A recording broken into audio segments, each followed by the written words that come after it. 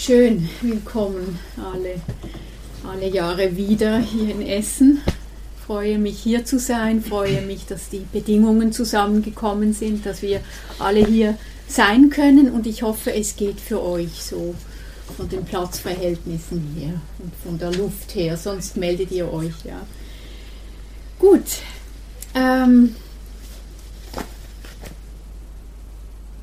Der Titel meines Vortrags war Alle Dinge sind des Geistes Schöpfung. Gell? Alle Dinge sind des Geistes Alle Schöpfung. Dinge sind des Geistes Schöpfung. Die wir die Welt durch unsere Sichtweisen gestalten. Genau, danke. Mehr kann ich nicht dazu sagen. Ich möchte meinen Vortrag gern mit einer tibetischen Geschichte einleiten. Es war einmal eine alte Frau, deren Sohn ein Händler war. Oft schloss er sich einer Karawane an und ging nach Indien, um dort seinen Geschäften nachzugehen. Eines Tages sagte seine Mutter: Bodh Gaya in Indien ist der Ort, an dem der perfekte Buddha erleuchtet wurde. Bitte bring mir eine gesegnete Reliquie von dort mit, einen Talisman, den ich als Fokus für meine Verehrung verwenden kann. Ich werde sie auf den Altar legen, sie anbeten und mich davor niederwerfen, wie wenn es der gesegnete Körper des Buddha selbst wäre. Viele Male wiederholte sie ihre Bitte. Doch jedes Mal, wenn der Sohn von einer Geschäftsreise in das heilige Indien zurückkehrte, merkte er, dass er die glühende Bitte seiner Mutter vergessen hatte. Mehrere Jahre brachte er es nicht zustande, ihr diese ersehnte Reliquie zu bringen. Eines Tages, als er sich bereit machte, wieder nach Indien zu fahren, sagte seine Mutter zu ihm: Sohn, erinnere dich auf deiner Reise an meine Worte. Wenn du mir dieses Mal keine Reliquie mitbringst, werde ich mich vor dir töten.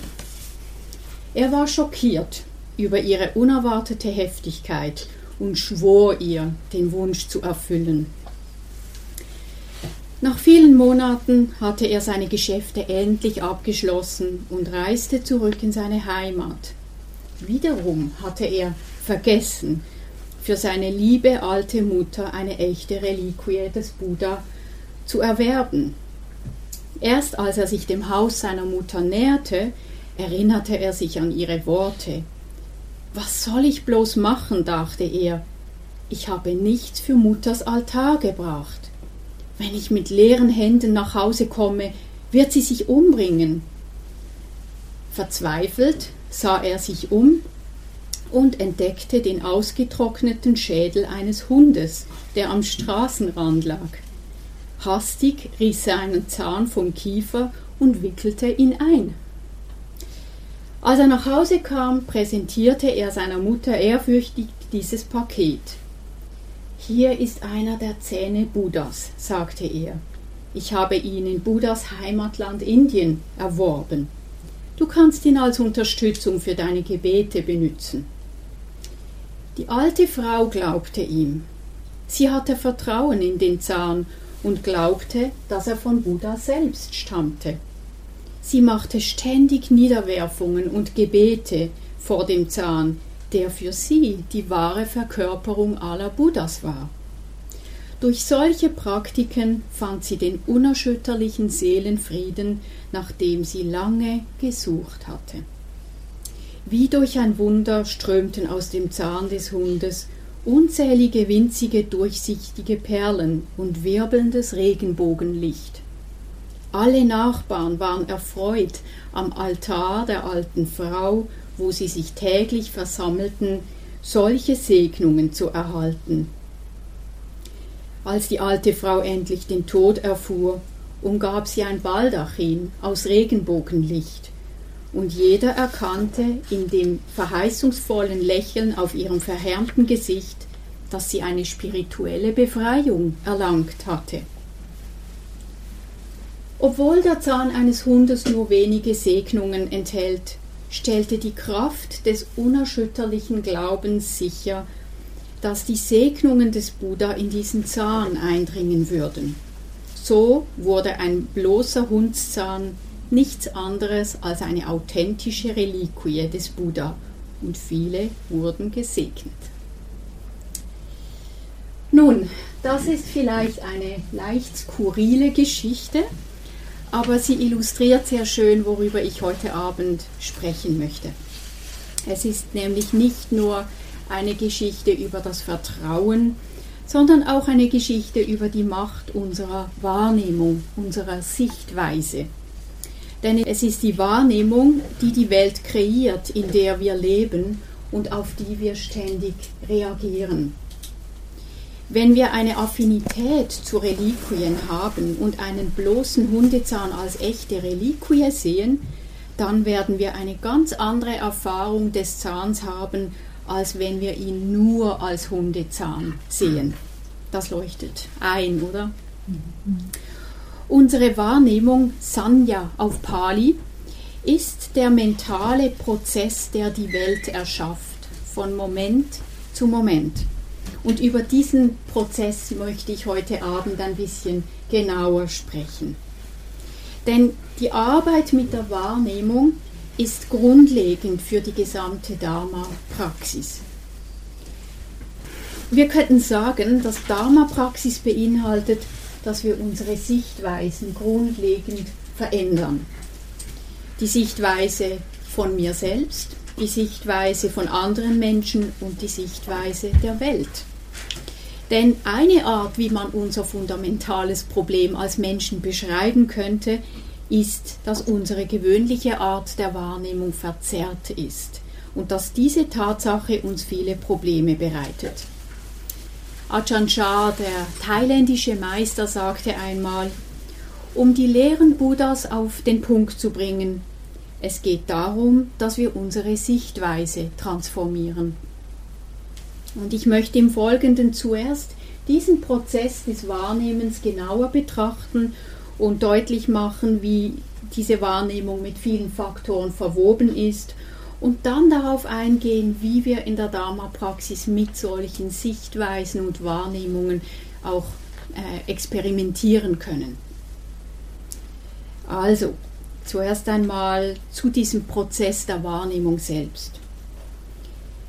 Wenn wir darauf achtsam werden, was wir in unserer direkten Wahrnehmung spüren, sehen, hören, fühlen, zum Beispiel jetzt gerade, dann können wir feststellen, vielleicht, ich nehme wahr, dass ich gerade jetzt hier sitze, in diesem Raum, mit diesen Menschen zusammen. Ich nehme wahr, dass sich mein Körper jetzt gerade auf eine bestimmte Weise anfühlt. Ich bin mir bewusst, dass ich Geräusche höre. Ich bin mir vielleicht bewusst, hoffentlich bin ich mir bewusst, dass ich auch Farben, Formen sehe, visuelle Erfahrung und so weiter. Aber wenn wir jetzt in der Meditation anfangen, diesen Wahrnehmungsprozess genauer zu betrachten, dann fangen wir an zu sehen, was für ein komplexer Verarbeitungsprozess da eigentlich dahinter steckt. Und dieser Prozess fängt an bei ganz unmittelbaren sensorischen Reizen. Das sind noch wirklich vorsprachliche Empfindungen, die erst später im Geist interpretiert und eingeordnet werden müssen und in Begriffe eingeordnet werden müssen. Und erst durch diese Einordnung in Konzepte wird unsere Erfahrung bedeutungsvoll. Also erst dann bekommt sie einen Inhalt und einen Sinn. Es gibt einen Comic von Gary Larson, ich weiß nicht, ob ihr ihn kennt, und der illustriert das sehr schön. Man sieht da so eine Herde von friedlich grasenden Kühen. Und die eine Kuh sagt mit einem Ausdruck von Konsternation und auch einem gewissen Schrecken, hey, Moment mal, das hier ist Gras. Wir haben die ganze Zeit Gras gefressen. Das ist Wahrnehmung, Sanya in Aktion, dass diese Kuh plötzlich dieses Konzept auf ihre Erfahrung anwendet. Also Wahrnehmung ermöglicht uns das Erkennen und Einordnen unserer Erfahrung. Und das ist eine ganz wichtige und notwendige Funktion in unserem Geist. Ohne diese Funktion wäre unsere Erfahrung einfach so ein verschwommener, undefinierter Brei von irgendwelchen akustischen, visuellen, taktilen und so weiter Empfindungen. Und in diesem Einheitsbrei gäbe es weder ein Ich noch eine Welt. Ja? Weil auch dieses Ich und diese Welt sind Kategorien, die wir erst nachträglich hineinbringen. Also man weiß heute aus der Forschung, dass neugeborene Kinder noch ein sehr undifferenziertes Erfahren, Erleben haben und dass es circa 1,5 Jahre dauert, bis die Idee eines Ichs sich so herausgebildet hat. Das ist ein gradueller Entwicklungsprozess. Also Wahrnehmung heißt, dass wir eigentlich aufgrund unseres Gedächtnisses, unserer Vorerfahrungen, bestimmte Objekte aus diesem Erfahrungsstrom ausschneiden und definieren und kategorisieren. Also zum Beispiel Glocke, Mensch, Fenster, Blumen, Beamer, Lampen und so weiter. Und wir brauchen solche Kategorien. Ohne solche Kategorien könnten wir kein Leben leben. Das ist gut, dass wir wissen, wie wir heißen, wo wir wohnen, wo wir heute Abend nach Hause gehen. Das ist gut zu wissen. Ja? Aber jetzt komme ich zu den Problemen mit dieser Wahrnehmung. Es gibt nämlich 2 Probleme. Das erste Problem ist, dass uns oft gar nicht bewusst ist, in welchem grundlegenden Ausmaß unsere Wahrnehmung eben eine Wahrnehmung ist, wie sehr alles, was wir erleben, von unserem Geist fabriziert worden ist. Also wir sehen die Welt durch die Brillen unserer Konzepte, unserer Begriffe und meinen ganz naiv, dass das die Realität ist. Dass das jetzt die Realität ist, dass ich hier in Essen bin, mit euch in diesem Raum, das fühlt sich so real an. Ja? Das heißt, es ist uns nicht bewusst, dass das, was wir erleben, immer unsere Wahrnehmung ist. Das heißt, wenn wir uns dessen nicht bewusst sind, dann sind wir in dem Moment auch darin gefangen. Wir nehmen diese Wahrnehmungen für absolut, weil wir sie nicht als Wahrnehmungen erkennen. Und dann glauben wir das, was diese Wahrnehmungen uns sagen. Und das kann zum Beispiel heißen, dass wir auch fixe Ideen und Begriffe haben über uns oder über andere Menschen, die enorm limitierend wirken können. Ideen, wer ich bin, die Idee, wer du bist, das kann zu einem Gefängnis werden, in das wir uns unwillkürlich einsperren. Minkyo Rinpoche hat mal gesagt, wenn wir in unseren Wahrnehmungen fixiert werden, verlieren wir unsere Fähigkeit zu fliegen. Also dieses sich einsperren, dieses Fixieren, das wir die ganze Zeit machen. Wir verlieren dann die innere Flexibilität, die innere Freiheit. Das ist das erste Problem. Es ist uns nicht bewusst. Das zweite Problem ist, dass die Art, wie wir wahrnehmen, wie wir die Dinge identifizieren und dann natürlich in der Folge auch, wie wir denken und handeln, aufgrund unserer Gewohnheiten, man könnte auch sagen aufgrund unseres Karmas, aufgrund unserer Denkgewohnheiten, aufgrund unserer Biografie verzerrt ist. Also wir sehen nie frei von unseren Verzerrungen in unserem Geist. Und der Buddha sprach hier von diesen sogenannten Verkehrtheiten, die in unserer Wahrnehmung und in unserem Denken vorhanden sind. Und er bezeichnete damit wirklich eine verblendete Sichtweise, dass wir zum Beispiel vergängliche Dinge für unvergänglich halten oder dass wir an die Idee eines festen Ichs glauben. Rob Barbier, das ist ein Lehrer aus dem Geierhaus in England und er hat mich sehr beeinflusst in Bezug auf dieses Thema. Er hat ein Buch geschrieben, Seeing That Frees. Er schreibt, wir fühlen und glauben intuitiv, an eine inhärente Existenz der Phänomene, an reale Erfahrungen eines realen Selbst in einer Welt der realen Dinge. Diese irrtümliche Sichtweise ist die tiefste Ebene dessen, was der Buddha als Ignoranz oder als grundlegende Verblendung bezeichnet, die wir als fühlende Wesen miteinander teilen. Wir haften an und wir leiden aufgrund dieser Sichtweise. Wir haben als Menschen eine Tendenz, eine Welt zu erleben, die uns so stabil und solide erscheint. Wir nehmen Objekte wahr, die uns anziehend oder abstoßend oder relativ langweilig erscheinen und reagieren dann quasi automatisch mit Verlangen oder mit Aversion oder mit Desinteresse und sich wieder abwenden. Wir nehmen uns selbst als ein stabiles, gleichbleibendes Ich wahr und wir richten unser Leben und unsere Handlungen ständig darauf aus, die Bedürfnisse dieses Ichs zu sichern und zu erfüllen. Diese Wahrnehmung ist nicht nur so auf dieser ganz grundlegenden Ebene verzerrt, die der Buddha so beschrieben hat, diese Illusion dieses Ichs, diese Illusion von Solidität und Festigkeit. Es gibt darüber hinaus auch noch all die persönlichen Verzerrungen aufgrund unserer Biografie.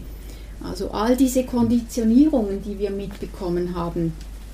Zum Beispiel diese Selbstwahrnehmung, die überkritisch sein kann oder selbstabwertend oder dann im Gegenteil narzisstisch. Gerade letzte Woche hat mir eine Frau erzählt, sie wurde zu ihrer Chefin gerufen und der erste Gedanke war, was habe ich falsch gemacht? Und tatsächlich hat sie eine Lohnerhöhung bekommen. Da sehen wir den Einfluss der Wahrnehmung. Wo geht unser Geist als erstes hin? Das sind so Konditionierungen. Also wir sehen die Welt immer durch die Brillen unserer Vergangenheit. Und das wird unser Gefängnis, das ist unser Problem. Wir lassen es zu, dass wir nur noch in diesen Annahmen denken und dann fällt es uns wahnsinnig schwer, darüber hinaus zu gehen, darüber hinaus zu denken. Und das schränkt uns in unserer Entwicklung und in unserem Potenzial ein. Jetzt, wenn wir Vipassana-Meditation praktizieren, dann üben wir uns genau in der Fähigkeit, diesen Wahrnehmungsprozess und diesen Fabrikationsprozess ein bisschen genauer zu durchschauen. Wir versuchen ja in der Meditation uns immer wieder mit der unmittelbar gespürten und gefühlten Erfahrung zu verbinden.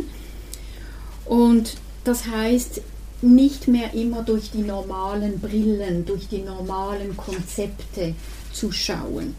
Wir versuchen auf eine Art, könnte man sagen, auf eine weniger konzeptuelle Art in Berührung zu kommen mit unserem Erleben.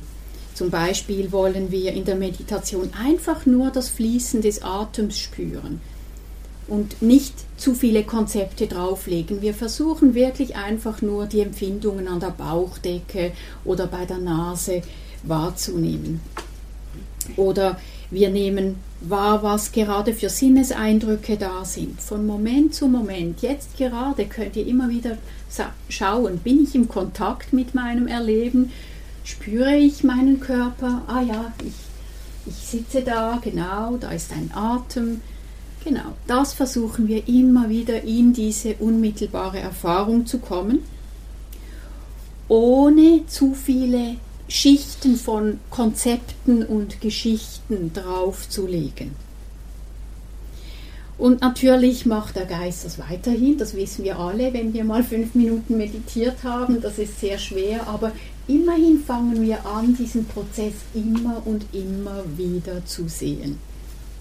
Und wenn wir weiter praktizieren, wenn wir immer wieder das machen, immer wieder aufwachen aus all diesen Fabrikationsprozessen, dann führt das kurzfristig zu einer Beruhigung dieser Dauerproduktion von Gedanken, von Ideen, von Geschichten. Und das hilft uns wirklich, dieses Dickicht, das wir da geschaffen haben, dieses Dickicht von Gedanken und Konstruktionen ein bisschen auszulichten, ein bisschen aufzulösen. Und das hilft uns ein bisschen aus der Klammer dieser Konstrukte zu lösen und sie vielleicht zu erkennen als Konstrukte und zu hinterfragen. Das ist der Punkt. Also ein Beispiel, wenn wir den Atem einfach nur so als Konzept nehmen, dann ist das zunächst mal einfach ein Begriff, der Atem. Ja? Aber wenn wir uns der tatsächlichen Erfahrung von Moment zu Moment zuwenden, dann fangen wir an zu merken, wie die Empfindungen sich von Millisekunde zu Millisekunde verändern. Die bleiben nicht gleich. Und kein Atemzug ist gleich wie der andere. Wir fangen an, immer feinere Nuancen und Facetten jedes Atemzugs mitzukriegen. Wir kriegen diese Vielfältigkeit mit, die weit über die sprachliche Differenzierungsfähigkeit hinausgeht. Und dann merken wir vielleicht, kann ich irgendwo den Finger drauf halten und sagen, da ist der Atem? Könnt ihr das? In dem Moment, wo ich sage, da ist der Atem schon wieder vorbei. Ja? Wo fängt der Atem an? Wo hört er auf? Irgendwie entzieht sich die Erfahrung des Atems dieser konzeptuellen Festlegung durch den Geist. Wir können schon so ganz grob konventionell von einem Atem sprechen, aber wenn wir versuchen, ihn begrifflich zu fassen, dann merken wir, er lässt sich nicht fassen. Ja, könnt ihr das nachvollziehen oder findet ihr das komisch? Ja, okay. Also was wir erkennen können, ist, dass unsere phänomenale, unsere erlebte Erfahrung eigentlich ein Strom sich ständig wandelnder Empfindungen ist und dass alle unsere Konzepte und Begriffe etwas sind, was wir erst obendrauf legen. Und erst durch diese Konzepte werden Objekte zu Objekten. Ja? Das heißt, diese Objekte, die ich da ständig sehe, identifiziere, Menschen und so weiter, die sind nicht so absolut, wie ich meine. Und das können wir mit allem machen. Wir können irgendein Objekt nehmen und es lange genug untersuchen, bis wir irgendwann nicht mehr genau sagen können, was es ist, wo es anfängt und wo es aufhört und was letztlich seine Natur ist. Was ist ein Schmerz? Wirklich, wenn wir versuchen, ihn wirklich zu fassen. Was ist eine Hand? Was ist ein Baum? Alle Kategorien werden fragwürdig, wenn wir anfangen, sie genau zu untersuchen und zu hinterfragen. Und dies zeigt uns mehr und mehr, dass Kategorien immer nur sehr grobe Behelfsmittel sind. Die geben uns so eine temporäre Stabilität und Ordnung in unserem Erlebensfluss. Aber diese Objekte sind nicht so fassbar, wie wir das normalerweise meinen. Und das ist das, was man meint, wenn man sagt, dass alle Phänomene letztlich leer sind. Sie sind nicht zu fassen, sie haben keine absolute gleichbleibende Identität, auf die wir den Finger legen können, sondern sie bekommen sie immer nur durch unseren Geist, durch die Kategorien, durch die Begriffe zugeschrieben. Und diese Zuschreibungen und diese Kategorien, das fangen wir an zu merken, die verändern sich auch, die bleiben nämlich auch nicht gleich. Und das merken wir manchmal nicht, wie sehr sich solche Konzepte verändern können, wenn wir in einem sehr emotionalen Zustand sind. Also wenn man zum Beispiel sehr wütend ist, sehr zornig ist auf eine Person, dann hat man wahrscheinlich so diese Idee, dass die andere Person einfach von Natur aus inhärent unausstehlich ist, ja? Oder? die ist einfach so von Natur aus, die wurde schon so geboren als unausstehliches Wesen. Ja. Und doch haben wir vielleicht alle schon gemerkt, wie sich solche Wahrnehmungen verändern können, oder? Wie eine Person, die uns vielleicht mal unsympathisch war, uns später ans Herz gewachsen ist. Und es geht genauso in die andere Richtung, dass vielleicht eine Person, die wir angebetet und vergöttert haben, uns heute völlig kalt lässt. Auch unser Bild von uns selbst kann sich wahnsinnig verändern, ohne dass uns das wirklich bewusst ist. Wir haben komischerweise dieses Gefühl, ein stabiles Selbst zu sein, aber wenn wir genau hinschauen in der eigenen Erfahrung, dann verändert sich dieses Selbstgefühl Tag ein, Tag aus. Sogar innerhalb eines Tages kann sich dieses Selbstgefühl enorm verändern. Man spricht ja von diesen 8 weltlichen Winden. Ich weiß nicht, ob ihr die kennt. Gewinn und Verlust, Ehre und Verachtung, Lob und Tadel, Freude und Leid, die wehen ständig in unserem Leben. Und wenn wir mal anfangen, darauf zu achten, können wir sehen, wie unser Selbstgefühl ständig in diesen Winden quasi flattert. Ja, sehr, sehr instabil. Da spricht jemand ein paar anerkennende Worte zu uns, klopft uns auf die Schulter und schon bläht sich das Selbst auf. So, wir fühlen uns so aufwärts getragen und dann läuft es mal nicht so rund, wir müssen eine Kritik einstecken und schon sacken wir zusammen. Also auch das Selbst wird sehr, sehr unterschiedlich erlebt. Und das sollten wir uns immer wieder in Erinnerung rufen, wie veränderbar alle diese Wahrnehmungen wirklich sind. Diese Wahrnehmungen verändern sich andauernd und damit die subjektive Welt. Die gesamte Welt verändert sich von Moment zu Moment. Es ist nicht nur das Wetter, das sich verändert, die Temperaturen, die gesamte erlebte Welt, in der ich lebe, verändert sich Tag ein, Tag aus. Und das ist wichtig, zu sehen, wie veränderbar unsere Wahrnehmungen sind und wie bedingt durch ganz viele Einflussfaktoren. Also wir haben neben der schon erwähnten Biografie, die natürlich einen großen Einfluss hat, unser Vorwissen, das eine Rolle spielt, aber auch unsere aktuellen Erfahrungen, unsere aktuelle Stimmung, unser körperliches Befinden und so weiter. All dies formt unsere Wahrnehmung und unser Erleben. So, also wir hatten quasi den Prozess der Wahrnehmung, die Probleme mit der Wahrnehmung und jetzt möchte ich zu diesem Thema kommen. Was heißt das jetzt für unsere Dharmapraxis? Was sollen wir mit dieser Erkenntnis anfangen? Da diese Welt, in der wir leben, eine selbst geschaffene Welt ist, fabriziert durch unsere Wahrnehmungs- und Interpretationsprozesse. Wie sollen wir damit umgehen? Wäre es ein sinnvolles Ziel, einfach alle Fabrikationsprozesse aufzugeben und einfach ohne Konzepte zu leben?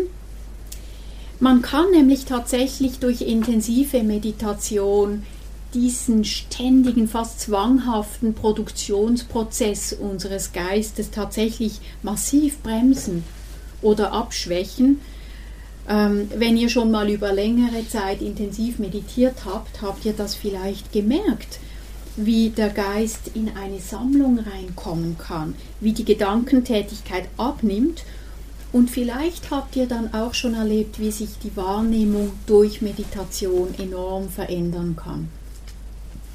Und das hat damit zu tun, dass in der Meditation so die normalen, konditionierten Wahrnehmungsmuster ein bisschen an Kraft verlieren.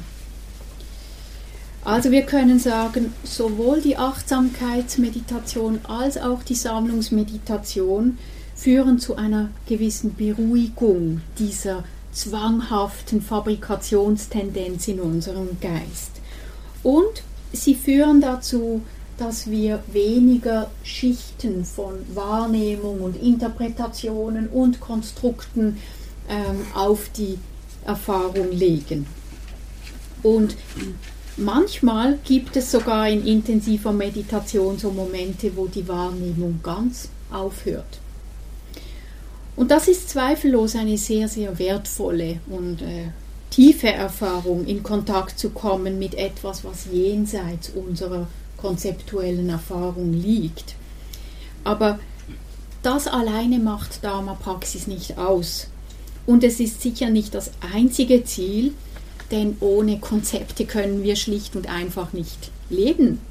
Wenn wir in dieser Welt leben wollen, dann müssen wir immer mit Konzepten umgehen. Wir leben in einer Welt der Wahrnehmung, der Konzepte, der Begriffe.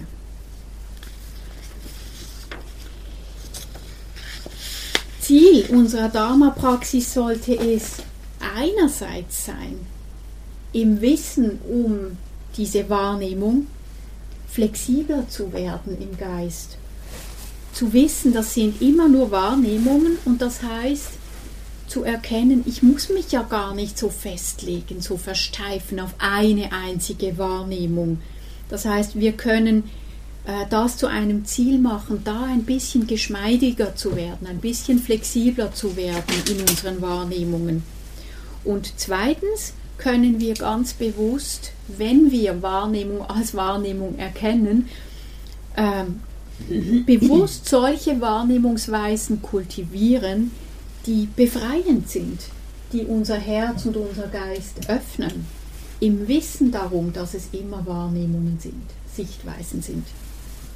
Also das Ziel ist es nicht, Sichtweise A durch Sichtweise B zu ersetzen, das wäre einfach nur Dogmatismus, sondern freier zu werden in Bezug auf unsere Wahrnehmung, in Bezug auf unsere Sichtweisen.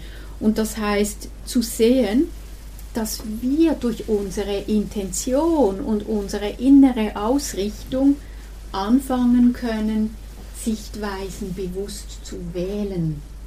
Ja? Dass wir da merken, ich gestalte meine Welt aufgrund der Intention, die ich hineinbringe, und das prägt die Sichtweise und damit die Welt, in der ich lebe. Also Dharmapraxis so gesehen ist ein Prozess, in dessen Verlauf sich unsere Sichtweisen grundlegend verändern können und flexibler werden können. Wenn wir es wagen, unsere aktuelle Sicht der Welt, unsere aktuelle Wahrnehmung ein bisschen zu hinterfragen, dann eröffnet sich uns eine tiefere, eine weitere Sichtweise. Und vielleicht kommt dann diese Sichtweise auch irgendwann an ihre Grenzen. Und dann wird sie abgelöst durch eine noch weitere, noch tiefere Sichtweise. Und so eröffnen sich uns im Verlaufe unserer Praxis immer neue Tiefen, immer neue Horizonte, neue Wahrnehmungen. Und bei jeder Sichtweise können wir uns bewusst sein, das ist einfach meine jetzige Sichtweise. Wer weiß, wie ich es in einem Jahr oder in 5 Jahren oder in 10 Jahren sehen werde. Ich weiß es nicht. Es ist ein offener Prozess. Ja, das ist kein schneller und kein radikaler Prozess, weil unsere Art wahrzunehmen, wie ich schon gesagt habe, sehr, sehr konditioniert ist und deshalb oft blitzschnell und automatisch abläuft. Also wir haben so tiefgreifende Wahrnehmungs- und Denkgewohnheiten, die wir seit vielen, vielen Jahren eingeübt haben, dass es wirklich Zeit und Praxis braucht, so diese Fixierungen ein bisschen aufzuweichen. Aber wir können spielerisch anfangen. Wir können spielerisch damit anfangen, ein bisschen zu experimentieren mit Sichtweisen und dadurch flexibler zu werden in unserem Geist. Rob Burbea spricht bei Dharmapraxis eigentlich als von einer Entdeckungsreise, auf der wir mit verschiedenen Betrachtungsweisen experimentieren. Ja, und darauf möchte ich jetzt eingehen. Was heißt das mit Sichtweisen experimentieren? Im Wissen darum, dass es Sichtweisen sind. Konkret heißt das, dass wir ganz bewusst uns entscheiden können, eine gewisse Sichtweise einzunehmen, so wie wir uns eine gewisse Brille aufsetzen. Die erste Variante, die ich heute Abend erwähnen möchte, und es gäbe endlos Möglichkeiten. Ja, ich meine, mit Sichtweisen spielen, das eröffnet uns einen ungeheuren Fundus an möglichen Sichtweisen. Aber heute möchte ich so auf 3 Hauptthemen eingehen. Das erste sind so diese 3 Sichtweisen von Vergänglichkeit, Unzulänglichkeit und Nicht-Selbst. Das ist so das erste, auf das ich eingehen möchte. Im Pali-Kanon, also in den frühen Texten, gibt es mehrere Stellen, wo der Buddha lehrt, es sei so wichtig, die Wahrnehmung von Vergänglichkeit, von Unzulänglichkeit oder Leidhaftigkeit auch genannt und von Nicht-Selbst zu entfalten und zu kultivieren, weil wir dadurch unsere Anhaftung an und unsere Vernarrtheit in die weltlichen Dinge auflösen können. Das ist der Zweck und das positive Potenzial dieser Sichtweisen. Sie wirken unserer Anhaftung entgegen. Zum Beispiel heißt es, wird die Wahrnehmung der Vergänglichkeit entfaltet und häufig geübt, bezwingt sie alles Sinnesverlangen, bezwingt sie alles Verlangen nach Dasein, bezwingt sie alle Unwissenheit und hebt sie den Dünkel des Ich Bin auf. Wie wir gesehen haben, haben wir diese Wahrnehmungsgewohnheit, die Welt und uns selbst als viel realer und viel dauerhafter zu sehen, als sie es tatsächlich sind. Und dies führt dazu, dass wir viel mehr daran anhaften, als wenn uns wirklich zutiefst bewusst wäre, wie vergänglich, wie unzulänglich, wie unzuverlässig wirklich die Dinge sind und leer von einem selbst. Und wir können in unserer Praxis bewusst auf diese 3 Aspekte achten. Wir können sie wie eine Brille quasi aufsetzen und unsere Erfahrung durch diese Brillen anschauen. Wenn wir uns bewusst dem Thema Vergänglichkeit zuwenden möchten, dann könnten wir, das ist nur eine Möglichkeit, uns ganz bewusst auf das Ende von Erfahrungen achten. Also wir könnten bei der Meditation wirklich auf das Ende eines Atemzugs achten, auf das Ende einer Empfindung. Aber wir können das auch im Alltag, wenn wir uns verabschieden, wahrnehmen, jetzt geht etwas zu Ende, wenn diese Veranstaltung zu Ende geht, wahrnehmen, jetzt geht etwas zu Ende. Es geht eigentlich immer irgendetwas zu Ende, wenn wir genau hinschauen. Ja?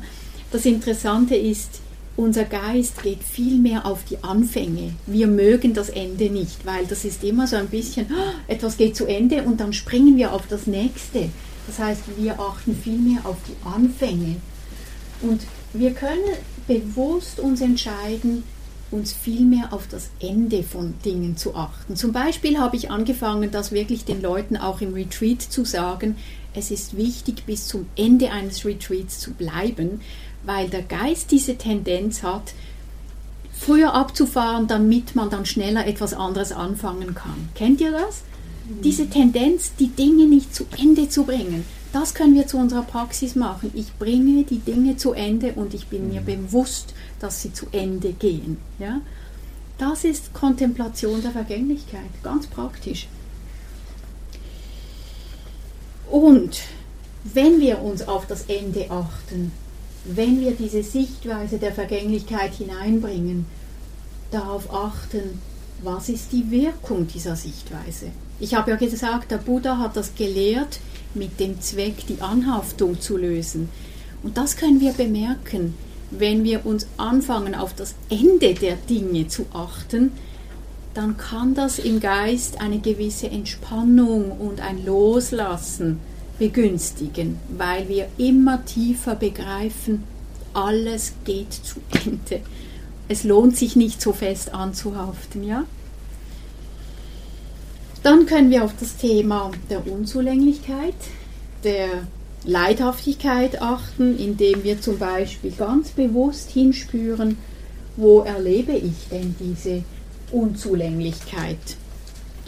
Manchmal ist das sehr einfach zu sehen, ganz offensichtlich, wenn wir Schmerzen haben, wenn wir Streit haben mit jemandem oder so.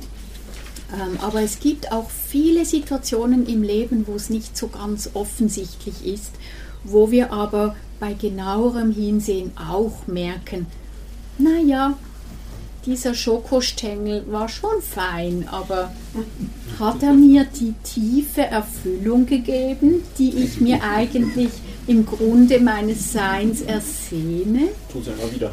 Immer wieder, aber wirklich. Einfach immer wieder merken, ist das wirklich das, wonach ich mich zutiefst sehne? Ja?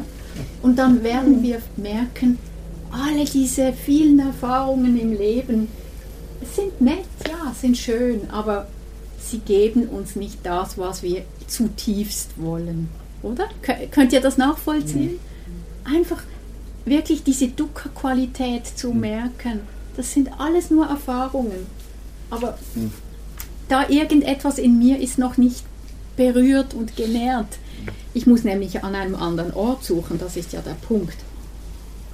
Aber auch hier, wenn wir anfangen, uns ein bisschen einzustimmen auf diese Unzulänglichkeit, wenn wir diese Brille aufhaben, dann können wir auch wieder vielleicht bemerken, wie sie uns hilft, ein bisschen loszulassen, ein bisschen gelassener zu werden. Einfach weil wir wissen, ja, dieses tolle Kleid, es wäre schon schön, aber es wird mir nicht das ultimative Glück geben. Okay, ich lasse los. Ja? Dann kommen wir zum Nicht-Selbst. Ich kann das jetzt nicht so ausführlich erläutern, aber es geht kurz gesagt um diese Sichtweise, dass nichts, keine Erfahrung, kein Ding mein Ich letztlich ausmacht und definiert. Also, dass auch dieses Ich, von dem ich immer so ausgehe, letztlich ein temporäres Konzept, eine Festlegung ist, die ich einfach mache mit dem Geist. Und auch hier können wir diese Brille von Nicht-Ich bewusst anwenden, in unsere Erfahrung hineinbringen, zum Beispiel indem wir uns hin und wieder in Erinnerung rufen, nicht ich, nicht mein, dieser Ärger bin nicht ich, das ist nur Ärger, ist nicht mein, dieses irgendein Gefühl, dieser Atemzug, bin nicht ich, ist nicht mein. Nur dieses kleine Nicht-Ich, nicht mein, kann uns manchmal wieder ein bisschen in Erinnerung rufen. Okay, loslassen, entspannen. Diese Sichtweise wirkt dieser Gewohnheitstendenz entgegen, uns ständig mit allem zu identifizieren. Mit unseren Dramen, mit unseren Gefühlen, mit unseren Gedanken, mit unseren Meinungen. Unsere Meinungen, das ist auch groß. Nicht ich, nicht mein, sind nur Meinungen. Ja? Wir brauchen unser Selbstbild nicht auf all diesen Dingen aufzubauen. Wir können sie einfach sein lassen. Gefühle sind Gefühle, Meinungen sind Meinungen, Gedanken sind Gedanken, der Körper körpert vor sich hin. Ist alles nicht ich. Nichts ist mein. Und das hilft uns wirklich, solche pauschalisierenden Aussagen über uns ein bisschen loszulassen, freier zu werden, uns nicht so festzulegen. Die zweite Sichtweise ist eine bewusste Wahrnehmung der innewohnenden Güte in den Wesen. Im Unterschied zu diesen Sichtweisen, die ich eben erläutert habe, die eher auf die Nachteile der Phänomene gerichtet waren, geht es hier darum, dass wir ganz bewusst auf das achten, was positiv ist. Und ein Beispiel ist diese Sichtweise der liebenden Güte von Metta, die ihr sicher kennt. Es heißt ja, dass die unmittelbare Ursache von Metta ist oder von liebender Güte ist, dass man die gute Seite der Wesen sieht und nicht ihre Fehler. Also wir können bewusst eine Sichtweise kultivieren, wo wir bei jedem Menschen, und wir fangen an bei uns selbst und dann bei allen anderen, ganz bewusst auf die liebenswerten und die wertvollen Qualitäten achten.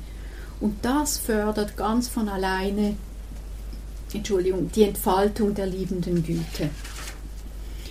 Und das tönt vielleicht so ein bisschen simplistisch, aber wir alle waren bestimmt schon mal in solchen Konflikten verstrickt, wo wir unfähig waren, noch irgendein gutes Haar am Gegenüber zu lassen, wo wir unser Gegenüber pauschal nur noch als böse oder faul oder sonst irgendwie schlecht abqualifiziert haben. Und dann ist es wirklich eine Praxis, diese Brille aufzusetzen und zu schauen, was ist denn vielleicht trotz allem gut an dieser Person? Gibt es vielleicht irgendetwas im Verborgenen, vielleicht sogar, was ganz okay ist? Und das ist nicht immer leicht, das zuzugeben, dass ein Mensch, mit dem wir so Mühe haben, irgendetwas macht, was gut ist oder okay ist zumindest. Vor Jahren habe ich in einer Familienberatungsstelle gearbeitet und da hatte ich es mal mit einer Mutter und einem Sohn zu tun, die es sehr schwer hatten miteinander. Und mein Kollege und ich haben zusammen ein Gespräch mit dieser Mutter geführt und sie erzählte endlos lange von all den Verhaltensauffälligkeiten und Störungen ihres Sohnes. Und es war wirklich eine ziemlich deprimierende Geschichte. Und irgendwann fragte mein Kollege sie, was sie denn eigentlich möge an ihrem Sohn, was sie wertschätze an ihm. Und die Frau verstummte und es dauerte sehr lange, bis die Frau endlich und fast widerstrebend sagte, sie finde es gut, dass ihr Sohn morgens das Bett mache. Mich hat das damals sehr betroffen gemacht, dass diese verzweifelte Mutter vor lauter Konflikten mit ihrem Sohn seine Qualitäten fast nicht mehr sehen konnte. Aber immerhin, das war mal ein Anfang, zu sehen, dass er sein Bett macht morgens. Und ich kann das total gut verstehen, dass es uns Mühe macht, irgendetwas anzuerkennen im anderen Menschen, vor allem wenn jemand sich aggressiv verhält, wenn jemand sich sehr unethisch verhält. Das ist wirklich, wirklich nicht einfach, durch all diese Schichten von Gewalt, von Aggressivität, von Unheilsamkeit hindurchzuschauen und vielleicht zu sehen, da ist noch etwas anderes. Dieses Negative dominiert dann unser Bild dieser Person so sehr, dass es wirklich sehr viel bewusste Absicht braucht und Bemühen.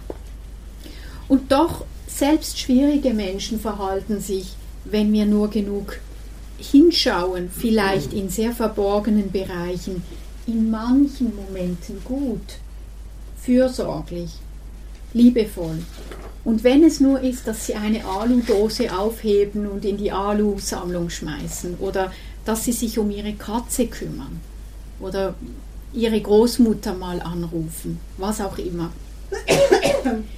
Selbst wenn wir es nicht sehen können bei jemandem, vielleicht uns nicht einmal vorstellen können, dass jemand eine gute Seite hat, vielleicht könnten wir uns vorstellen, dass jeder Mensch zumindest das Potenzial hat, zumindest den Samen der Güte. Ja? Es gibt zum Beispiel diese Idee der Buddha-Natur, diese Idee, dass jedes Lebewesen den Samen des Erwachens schon in sich trägt. Es ist eine Vorstellung, die aus dem späteren Buddhismus, aus dem Mahayana-Buddhismus stammt, die davon ausgeht, dass wir in der tiefsten Dimension unseres Seins immer schon Buddha sind, dass wir erwacht sind und dass dieses Potenzial bloß verschüttet und verdeckt ist. Diese Buddha-Natur ist aber zugleich nicht so weit weg, wie es manchmal scheinen mag. Sie scheint nämlich in all jenen Momenten durch, wo jemand liebevoll ist, wo jemand großzügig ist, wo jemand nachgibt oder tolerant ist. Also sie manifestiert sich in all den Qualitäten, die man als Buddha-Qualitäten oder als erwachte Qualitäten bezeichnet. Weisheit, Liebe, Mitgefühl, Freude, Energie und so weiter. Wie wäre es, wenn wir mit dieser Idee experimentieren würden, wenn wir durch diese Brille der Buddha-Natur schauen würden und in jedem Menschen, in jedem Wesen sogar einen zukünftigen Buddha oder eine Buddhine sehen würden. Egal wie jung oder alt, wie reich oder arm, schön oder hässlich, beliebt oder unbeliebt jemand ist. Gemäß dieser Idee besitzt jedes Wesen Kraft dieses Samens eine angeborene Würde und Tiefe, die wir anerkennen und wertschätzen können. Und das schließt natürlich mit ein, dass wir uns auch selbst so sehen, als ein Wesen mit einem unvorstellbar großen Potenzial. Wenn wir Menschen auf diese Weise betrachten, wenn wir uns nicht auf ihre Fehler, sondern auf ihre innewohnende Güte, auf ihr Potenzial fokussieren, dann geht unser Herz auf für sie. Und umgekehrt ist es genauso. Wenn wir jemanden lieben, dann sehen wir sehr viel leichter die guten Seiten, die Stärken, das Potenzial. Und hier sehen wir sehr deutlich auch diese Wechselwirkungen. Ja? Die Sichtweise hat einen Einfluss, aber sie wirkt zusammen mit der Geistesqualität, die im Geist ist. Und das produziert das Erleben. Ja? Also das ist ein totales wechselwirkendes System. Die Art, wie wir schauen, der Geisteszustand, das beeinflusst sich gegenseitig sehr stark. Dann kommen wir noch zum dritten Punkt, eine dritte Variante, dritte Spielform mit Sichtweisen. Das ist eine imaginale, symbolische oder mystische Wahrnehmung. Und ich möchte hier noch eine andere Möglichkeit einbringen, die unsere üblichen Wahrnehmungsgewohnheiten erheblich erweitern kann. Und zwar die Möglichkeit, unsere Welt und uns selbst nicht immer nur im Rahmen des modernen naturalistischen Weltbildes zu sehen, sondern auch durch die Brille der Fantasie, die Brillen der Imagination, die Brille der Symbolik oder der Mystik. Im heutigen westlichen Buddhismus spielen solche Formen eine viel geringere Rolle als traditionell. Und das hat zum Teil gute Gründe, weil da natürlich oft auch sehr viel Aberglaube im Spiel ist. Aber zugleich denke ich, dass es auch eine Art Verarmung darstellen kann, wenn wir von vornherein gewisse Wahrnehmungsweisen einfach verwerfen und nicht einmal damit ausprobieren, wie es ist, nur weil sie nicht in unser gewohntes Weltbild hineinpassen. Wir begrenzen wirklich unsere Erkenntnismöglichkeiten und unsere Erlebnismöglichkeiten, wenn wir uns von vornherein schon festlegen. Diese symbolische Ebene spielt im traditionellen Buddhismus eine enorm große Rolle. Das sehen wir in sehr vielen Formen und Ritualen, zum Beispiel im sich verbeugen oder im Zuflucht nehmen oder im Teilen der Verdienste. Aber es gibt auch viele Möglichkeiten, innerlich mit der Wahrnehmung zu spielen.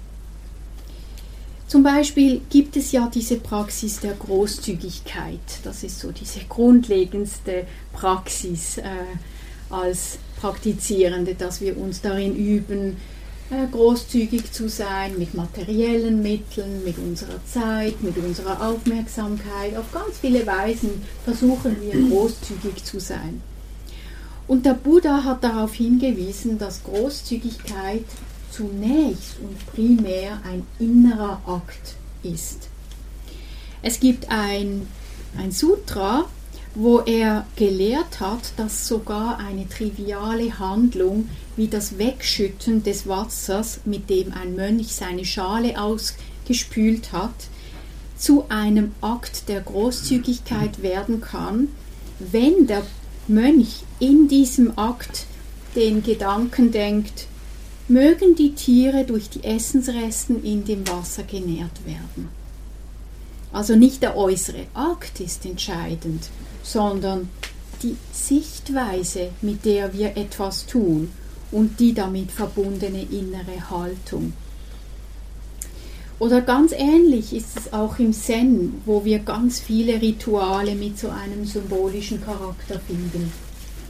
Als ich vor ein paar Jahren, ein paar Monate in Japan in einem Nonnenkloster verbrachte, mussten wir ganz viele so kleine Rituale machen. Zum Beispiel mussten wir jeweils vor dem Putzen der Toilette einen Vers rezitieren und ein Räucherstäbchen anzünden und uns bewusst machen, dass wir dies jetzt zum Wohle aller Wesen tun. Wir haben einen Vers rezitiert, dass der Geist aller Wesen durch diesen Akt gereinigt werden möge, genauso wie die Toilette jetzt gereinigt wird. Und eine solche Sichtweise verleiht diesem profanen Akt des Toilettenputzens eine Tiefe und eine Sinnhaftigkeit, die weit über Hygieneüberlegungen hinausgeht. Und das macht sogar so Alltagsaktivitäten zu einer echten Praxis. Also das ist die Frage, durch welche Brille sehe ich alle meine Tätigkeiten, meine Handlungen im Alltag? Oder in der Meditation, wie sehe ich meine eigene Meditationspraxis? Heute ist das ja sehr in, dass man Achtsamkeitsmeditation übt mit so Apps und so. Und da wird manchmal Meditation reduziert auf eine Technik, um die Aufmerksamkeitsregulation zu verbessern. Das ist eine Sichtweise. Übe ich Meditation, um meine Aufmerksamkeitsregulation zu verbessern? Oder ist für mich die Meditation so eine Art Therapie für meine emotionalen Knoten? Oder sehe ich meine Praxis als Teil eines Weges, der zum Erwachen, zur Befreiung führen kann? Oder als alles zugleich? Dann gibt es ja auch diese Lehren über die Buddhas und die Bodhisattvas, die im tantrischen Buddhismus eine große Rolle spielen. Und von denen wird dort gesagt, dass diese Figuren uns wirklich auch helfen können, dass sie uns beistehen können, wenn wir nur Vertrauen haben in sie. Also zum Beispiel diese grüne Tara, kennt ihr, oder ich meine auch der Buddha oder Chenresig oder in China die Kuan Yin, die Bodhisattva des Mitgefühls. Unser Vertrauen in solche Figuren, die spirituell als hoch entwickelte Wesen angesehen werden, kann uns in schweren Zeiten enorm helfen, wenn wir da so eine Art Zuversicht spüren, dass sie uns hören, dass sie uns unterstützen. Und das gilt eigentlich genauso für Figuren aus anderen Religionen, für Maria, für Jesus, egal. Es spielt keine Rolle, welches Wesen, welche Figur, wenn wir uns davon angesprochen fühlen. Wenn wir da eine Resonanz spüren, dann können wir damit experimentieren. Warum nicht? Wir können schauen, wie ist es, wenn ich mit so einer Figur innerlich Kontakt aufnehme, wenn ich mich ausrichte darauf, wenn ich eine Art Beziehung aufbaue zu so einem Wesen, zu so einer Qualität. Und es ist völlig unwichtig, ob so eine Figur, die Kuan Yin oder Chenresig oder wer auch immer, objektiv in einem naturalistischen Sinn jetzt existiert oder nicht. Das ist wirklich Wurst. Viel wichtiger ist, was diese Figur in unserem Geist bewirkt. Meist fühlen wir uns ja zu gewissen Figuren hingezogen, die für uns psychologisch gesehen relevant sind, die für unseren Geist relevant sind. Und sie können uns wirklich helfen, mit bestimmten Qualitäten in Kontakt zu kommen. Sie können uns helfen, da etwas in unserem eigenen Geist zu entfalten. Ja, also vielleicht merkt ihr, wenn wir uns öffnen für eine solche eher symbolische Wahrnehmung oder imaginale oder fantasievolle Wahrnehmung, dann verleiht das unserem Erleben eine sehr viel tiefere Dimension. Und allein mit solchen Sichtweisen zu spielen, kann uns helfen, uns aus unseren sehr eingeschliffenen und rigiden Welt- und Selbstbildern herauszulösen und unser Erleben wirklich zu transformieren. Und wir können auch sehen, dass solche Sichtweisen, wenn wir sie geschickt wählen, unserem Erleben auch sehr viel Schönheit und Wunder verleihen können. Dies ist von dem Philosophen David Hume. Schönheit ist keine Qualität der Dinge an sich. Sie existiert nur in dem Geist, der sie betrachtet. Und jeder Geist nimmt eine unterschiedliche Schönheit wahr. Und der englische Dichter William Blake schrieb einmal: Würden die Pforten der Wahrnehmung gereinigt, erschiene den Menschen alles, wie es ist, unendlich. Denn der Mensch hat sich selbst eingeschlossen, bis er alle Dinge nur mehr durch schmale Ritzen seiner Höhle sieht. Also wir können selbst in den gewöhnlichsten, alltäglichsten Dingen und Situationen eine tiefere und spirituellere Dimension sehen, so wie die Frau in der Geschichte, die allerdings ohne ihr Wissen in einem Hundezahn die Verkörperung des Buddha gesehen hat. Ja, also das ist ein großes Thema, es gäbe noch ganz viel dazu zu sagen, aber ich denke, entscheidend ist einfach, dass wir erkennen, dass wir, wenn wir das möchten, mit solchen Sichtweisen spielen können, dass wir experimentieren können und dass sie wirklich eine befreiende und eine öffnende Wirkung auf unser Herz und unseren Geist haben können. Und es ist mir auch völlig klar, wenn ich solche Dinge erzähle, dass manche Leute überhaupt keine Probleme haben damit, während für andere Leute solche Ideen völlig unvereinbar sind mit ihrer Weltanschauung. Und das ist auch okay. Es ist wirklich eine Frage der persönlichen Neigung, ob wir mit solchen Sichtweisen spielen wollen. Es geht hier nicht darum, was jetzt objektiv wahr ist, sondern es geht immer wieder einfach um diese Einsicht zu sehen, dass wir die Welt, die wir erleben, konstant schaffen und dass wir eine Wahl haben darin, welche Sichtweise wir anwenden. Und wenn wir innerlich frei sind, dann können wir auch verschiedene Sichtweisen nebeneinander stehen lassen. Statt uns auf eine Sichtweise festzulegen, könnten wir je nach Kontext, je nach Situation eine unterschiedliche Sichtweise anwenden, je nachdem, was gerade angemessen ist. Ja, also wir haben gesehen, dass unser Problem nicht ist, dass unsere Wahrnehmung durch Konzepte und Sichtweisen geformt ist, sondern dass wir uns einfach dieser Tatsache zu wenig bewusst sind. Und dass wir oft aus diesem Grund dann auch gefangen sind in gewissen Sichtweisen und leider dann auch noch in Sichtweisen, die zu viel Leiden führen. Und wenn wir anfangen, wirklich zu begreifen, wie sehr die Wahrnehmung unser Erleben beeinflusst und formt, dann sehen wir die Bedingtheit all unserer Erfahrungen und wir erkennen, wie wir immer Teilnehmerinnen und Teilnehmer sind in diesem Prozess. Wir können anfangen auszuprobieren und wir können sehen, wie jede Sichtweise, die wir wählen, uns andere Facetten eröffnet, neue Aspekte zugänglich macht. Wenn ich meine Erfahrung durch die Brille der Gänglichkeit betrachte, dann werde ich ganz andere Erfahrungen machen, als wenn ich mich auf das Gute ausrichte. Diese Wahrnehmungen von uns selbst, von anderen, von der Welt, die alle verändern sich konstant, ja, je nachdem, wie wir schauen. Und das ist wirklich eine Einsicht in die Bedingtheit unseres Erlebens.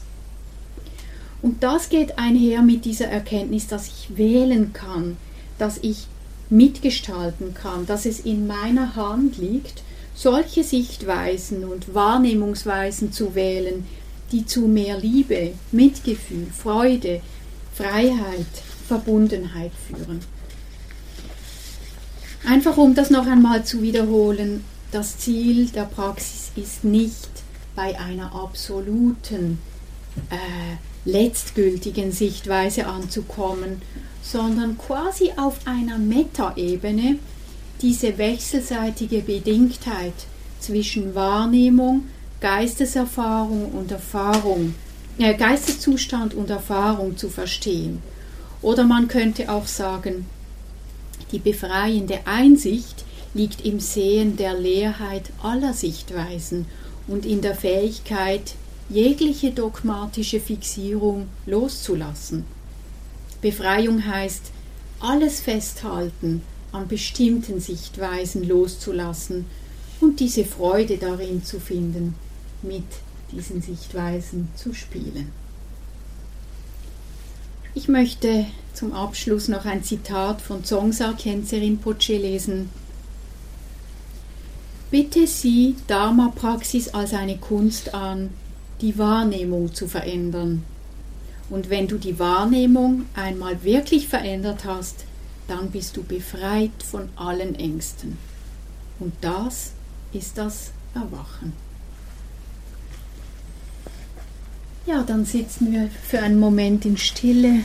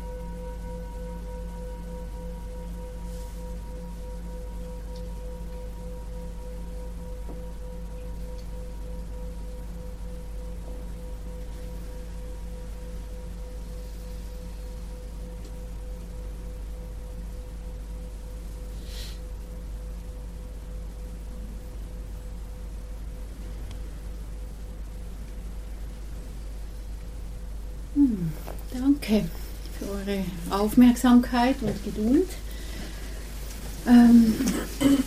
Zeit für Fragen. Ja, vielleicht Zeit, um kurz frische Luft reinzulassen.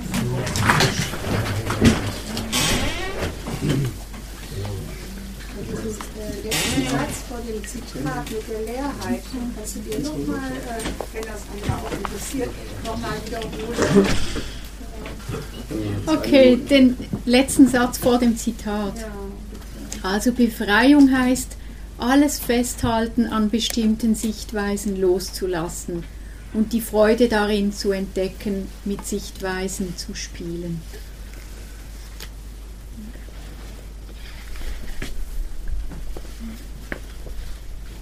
Ja, habt ihr Fragen?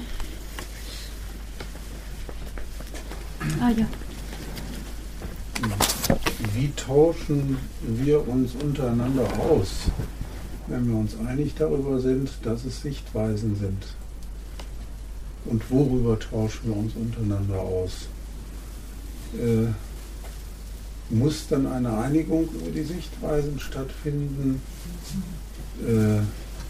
Lassen wir verschiedene Sichtweisen nebeneinander stehen? Oder wie geht das vor sich? Also du meinst jetzt ganz konkreter Umgang mit widersprüchlichen Sichtweisen. Genau, ja. Kommt jemand auf die Situation an, gell? So klar, ganz generell. Ich glaube, allein das Wissen, dass es sich um Sichtweisen handelt, hilft schon wirklich anzuerkennen, ich sehe es so und du siehst es so und ich kann mich auch in deine Sichtweise einfühlen und du kannst dich auch in meine Sichtweise hineinversetzen. Und wenn uns das wirklich bewusst ist, dann bin ich ziemlich optimistisch, dass wir einen Weg finden. Wenn wir uns nicht mehr bewusst sind, dass es sich um Sichtweisen handelt, dann wird es schwierig. Weil dann streiten wir über die Realität. Und dann wird es schwierig. Ja. Ich wollte noch mal was zur letzten Frage sagen. Ich denke, diese Sichtweisen, die wir untereinander haben, oder die wir mit selbst haben, die sind ja eigentlich eher an bestimmte Gefühle gekoppelt. Und ich denke, das Problem ist einfach, dass wir sagen, ich empfinde so und deswegen ist es wahr. Aber erst kommt ja die Idee und dann kommt die Empfindung, die daraus resultiert. Und von dem einen auf die Wahrheit des anderen zu schließen, das ist, glaube ich, tatsächlich der Fehler. Da sollte man sich selber auch hinterfragen. Ja, also Emotionen laden das Ganze noch viel mehr auf und dann haften wir noch viel mehr an den Ideen, weil es emotional so intensiv ist. Ja. Also die spielen auf jeden Fall eine enorme Rolle. Genau, ja. Und die verstärken sich dann gegenseitig, die Gedanken und die Emotionen. Ja. Also die Gedanken, die rechtfertigen die Emotionen und die Emotionen, die nähren gewisse Gedanken und befeuern sie. Das gibt so einen richtig schönen Teufelskreis. Genau. Ja. Könntest du sagen, in welchen Lehrreden der Buddha gelehrt hat, dass man die Sichtweisen frei wählen soll und mit ihnen spielen soll? Das hat der Buddha nicht gesagt. Gut, und dann hat der Buddha vielleicht gelehrt, dass wir die Dinge sehen sollen, so wie sie sind. Sagt der Buddha ja, genau. Lassen wir nicht in den Widerspruch zu dem es Nein. So wie ich das verstehe, gell, ich bin nicht der Buddha, geht es hier um eine Weisheit letztlich, dieses Yatabhutanyanadasana, das wirklich sehen, wie die Dinge sind, das auf einer nicht konzeptuellen Ebene ist. Und die Sichtweisen, das sind immer Konzepte. Also letztlich geht es um dieses Ungeborene, weißt du, das ist jenseits der Konzepte. Das können wir gar nicht mehr in Begriffen festmachen. Also für mich ist das überhaupt kein Widerspruch, weil jede Idee, die wir haben, ist immer nur eine Idee, ist immer nur ein Versuch quasi, etwas, was unsagbar ist, was über unsere Begriffe hinausgeht, irgendwie zu fassen, aber wir werden immer scheitern damit. Darum müssen wir meditieren, damit wir über diese Konzepte hinaus gelangen. Ja. Also dieses Sehen, wie die Dinge wirklich sind, ist eigentlich, eben wie ich es gesagt habe, auf einer Metaebene. Sehen, dass ich an nichts anhaften soll. Weißt du? An keiner Idee anhaften. Ja, aber dann an keiner Sicht. Die Ebene des Spielens mit Sichtweisen. Nein, das Spielen mit Sichtweisen ist eine Möglichkeit, das Festhalten an Sichtweisen ein bisschen zu lösen. Es ist nur eine Methode. Ja? Ich hätte das als Ziel verstanden. Ja, weißt du, solange du lebst, wirst du Sichtweisen benötigen. Oder solange du hier in dieser relativen Wirklichkeit lebst, brauchst du Sichtweisen und dann ist es weiser, Sichtweisen zu haben, die im Einklang sind mit Weisheit, mit Gefühl, mit Freude und so weiter, oder? Weißt du, das ist wirklich ein bisschen ein unkonventioneller Zugang zum Dharma und ich bin da auch sehr beeinflusst von Rob Burbea, das ist dieser Lehrer eben, den ich da erwähnt habe, und mir hat das wirklich einfach wie einen neuen Zugang gegeben zum Dharma, oder? Und man kann es wirklich sehen, wie ich erwähnt habe in Bezug auf diese 3 Lakshana, oder? Lakkhana, sagt der Buddha wirklich, diese Wahrnehmungen, das Wort Sanya steht da drin, oder? Anicca Sanya, Dukkha Sanya, Anatta Sanya soll man kultivieren. Also der Buddha hat schon gesagt, zum Beispiel diese 3 Wahrnehmungen, dass man die kultivieren soll. Und dann kann man sagen, man kann das generalisieren und sagen, dann kann ich genauso gut die Metasichtweise kultivieren, zum Beispiel. Ja? Ja. Aber es ist nicht so orthodoxe Theravada-Sichtweise. Also ich denke, wenn man verschiedene Sichtweisen übt an einer Sache, dann erkennt man ja eigentlich viel eher, dass diese Sache nicht einen festen Kern hat. Wenn wir jetzt auf dem Aspekt sind, wir wollen die wahre Natur der Dinge erkennen, dann erkennen wir sie ja wahrscheinlich viel eher, wenn wir verschiedene Sichtweisen üben, als wenn wir sie nur mit einer Sichtweise betrachten. Ja, genau. Haben Sie alle gehört? Ja. Genau, weil uns bewusst wird, dass keine dieser Sichtweisen sie letztlich fassen kann. Und das heißt, wir fangen an, ihre Leerheit zu sehen. Ja? Wenn wir erkennen, ich kann etwas nicht wirklich konzeptuell festnageln, alles entzieht sich meinen Begriffen schlussendlich, dann sehe ich, alles ist leer. Leerheit sehen. Ich bin nicht so fest, ihr seid nicht fest, dieses Haus ist nicht fest, in 50 Jahren, 100 Jahren sich das aufgelöst haben. Hoffen wir nicht. Hoffentlich heute Abend. Ja, genau. Ja, genau. Ja. Eine Frage habe ich noch. Was würdest du jemandem sagen, der sich jetzt dazu entschließt, okay, ich will jetzt meine Buddha-Natur entdecken, ich will sehen, dass mein Ich kein singuläres Ereignis ist? Was meinst du mit singulärem Ereignis? Dass man denkt, da wäre... Ja, was meine ich damit? So wie man denkt, der Atem wäre ein singuläres Ereignis. Ja, du meinst so ein solides, gleichbleibendes Selbst. So. Das, was wir in der Meditation machen, uns wirklich immer wieder mit der Erfahrung verbinden, immer wieder wach werden, nicht denken über uns, sondern spüren, erleben. Und dann wirst du unausweichlich erleben, wie du dich veränderst von Minute zu Minute, von Stunde zu Stunde, von Jahr zu Jahr. Und wenn du das lange genug wirklich beobachtest, dann sickert langsam die Einsicht ein, ich bin nicht so solide, ich bin nicht so fix, oder? Oder es gibt andere, das sind auch Sichtweisen eigentlich, die der Buddha gelehrt hat von den Khandhas. Ich weiß nicht, ob du vertraut bist mit der Sichtweise der 5 Aggregate. Kennst du das? Der Buddha hat so darüber gesprochen, wie wir uns identifizieren auf der Grundlage von was wir quasi so ein Ich konstruieren. Und zum Beispiel konstruieren wir ein Ich auf der Grundlage unseres Körpers und dann identifizieren wir uns damit, wie unser Körper ist. Und dann brechen wir uns den Arm und dann haben wir ein Problem damit, weil sich unser Körper verändert hat. Heißt das jetzt, dass mein Ich sich verändert hat? Oder, ne? Da sehen wir so schnell, wie diese Identifikation eigentlich nicht tragfähig ist. Also sobald wir sie genauer untersuchen, funktioniert sie nicht mehr. Oder wir identifizieren uns damit, wie angenehm sich unser Erleben gerade anfühlt oder unangenehm oder neutral. Wir identifizieren uns mit unseren Emotionen. Ich bin halt eine ärgerliche Person. Wir identifizieren uns mit allen möglichen, oder? Und wenn du anfängst, solche Sichtweisen anzuwenden, da gibt es im Buddhismus mehrere Möglichkeiten, dann dekonstruierst du so ein bisschen diese Solidität des Ichs und fängst an zu merken, das ist nur ein Konzept, da tue ich dann noch eine Etikette drauf mit dem Namen und so, aber es ist nicht so kompakt und gleichbleibend, wie es scheint.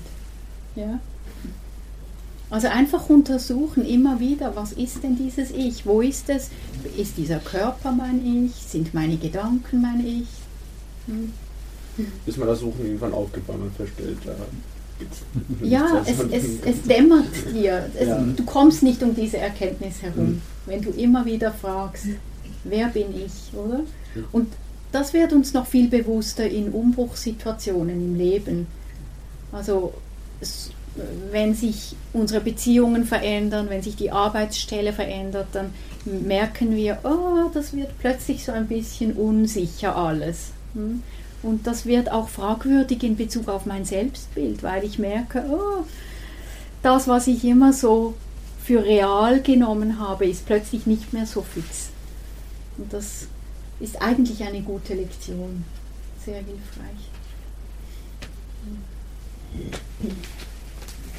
Finden wir nicht auch in der Wissenschaft und in der Ökologie auch solche Ideen von bezüglich des Zusammengesetztseins, des alles voneinander ja.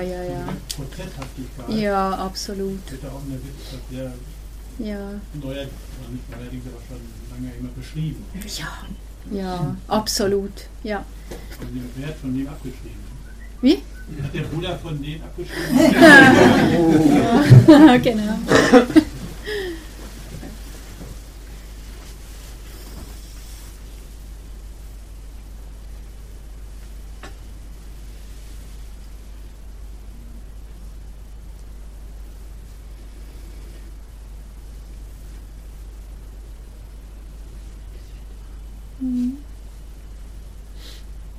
Ja, wenn keine Frage mehr ist.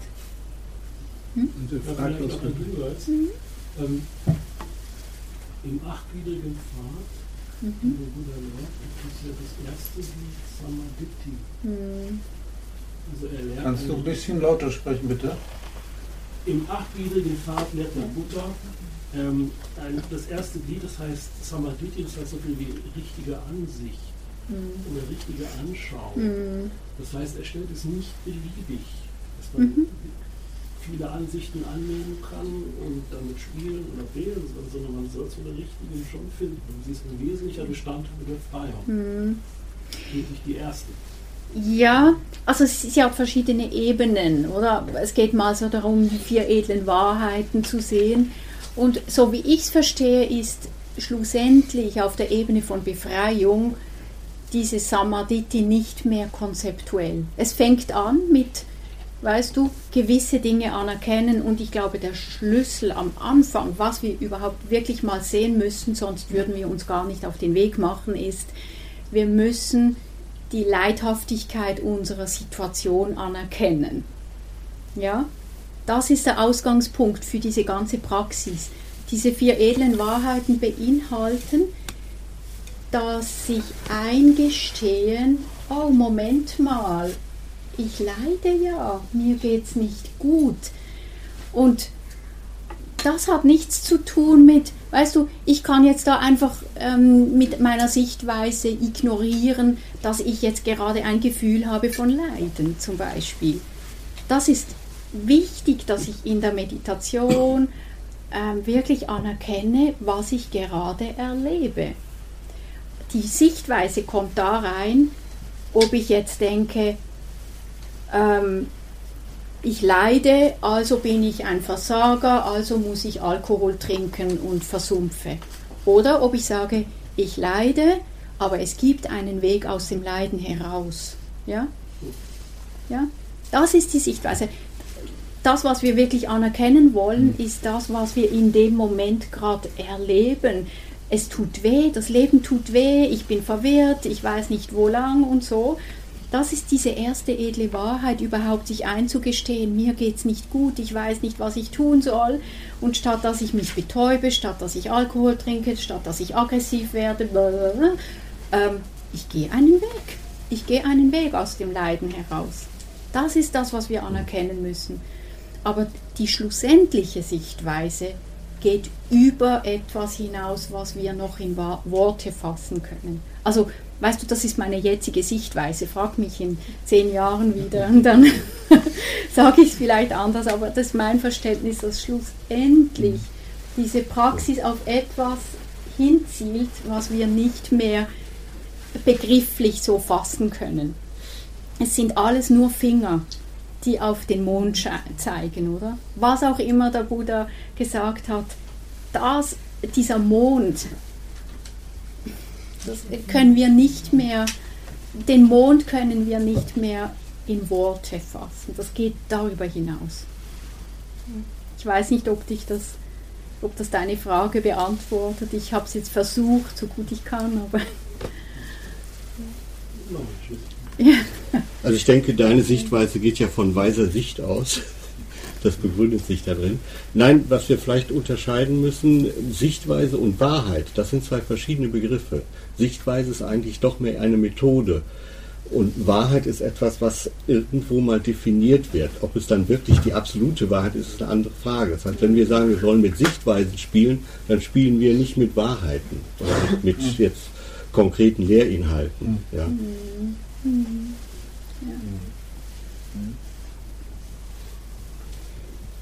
Vielleicht mal dahin. Nochmal ein ganz anderes Thema, und zwar hast du von der Unzulänglichkeit gesprochen. Ja. Und die Frage gestellt, geben uns die Dinge, was wir uns wünschen, und dann das Schokoriegelbeispiel genannt.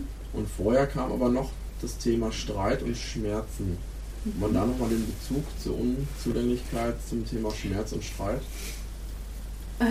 Weißt du, der Buddha hat einfach gelehrt, dass diese Erfahrung, die wir die ganze Zeit machen, schlussendlich nicht wirklich zufriedenstellend ist. Und wenn wir einen Streit erleben oder wenn wir Schmerzen haben, dann ist es offensichtlich, dass diese Erfahrung nicht zufriedenstellend ist, oder? Also da muss man mit niemandem darüber diskutieren, dass das jetzt leidhaft ist. Bei einem Schokoriegel braucht es schon genaueres Untersuchen, um zu sehen, dass der Schokoriegel oder die Erfahrung des Schokoriegels unzulänglich ist. Ja. Aber das kann man wirklich erleben. Ich weiß nicht, ob ihr das auch schon erlebt habt, dass ihr irgendwas eigentlich Schönes erlebt habt und gemerkt habt, ja, ist nett, aber kennt ihr das? Das hat man manchmal so. Es befriedigt uns nicht auf der tiefsten Ebene. Und es ist wichtig, das anzuerkennen, statt quasi zu meinen, jetzt stell dich doch nicht an, dieser Schokoriegel ist doch super. Dann ist es gut anzuerkennen, nein. Ich will etwas anderes. Es ist das, was wir suchen, ist radikal und es geht weit über Schokoriegel und andere Annehmlichkeiten hinaus. Ja. Und wenn ich das richtig verstanden habe, geht es um die Suche und nicht um die Befriedigung. Nein, es geht schon letztlich auch um ein Finden, aber wir finden es nicht in den Schokoriegeln. Ja.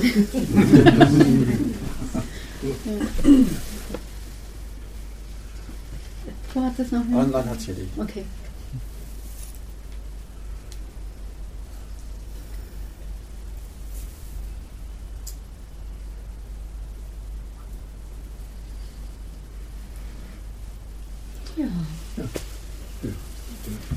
Ja, dann prima. Dann denke ich, dann machen wir einen Schluss. Erstmal vielen Dank an Yuka für den tollen Vortrag und die vielen Fragen, die beantwortet wurden. Wollen wir noch mal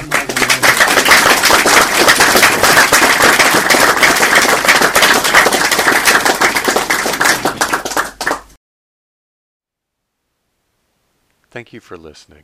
To learn how you can support the teachers and Dharma Seed, please visit dharmaseed.org/donate.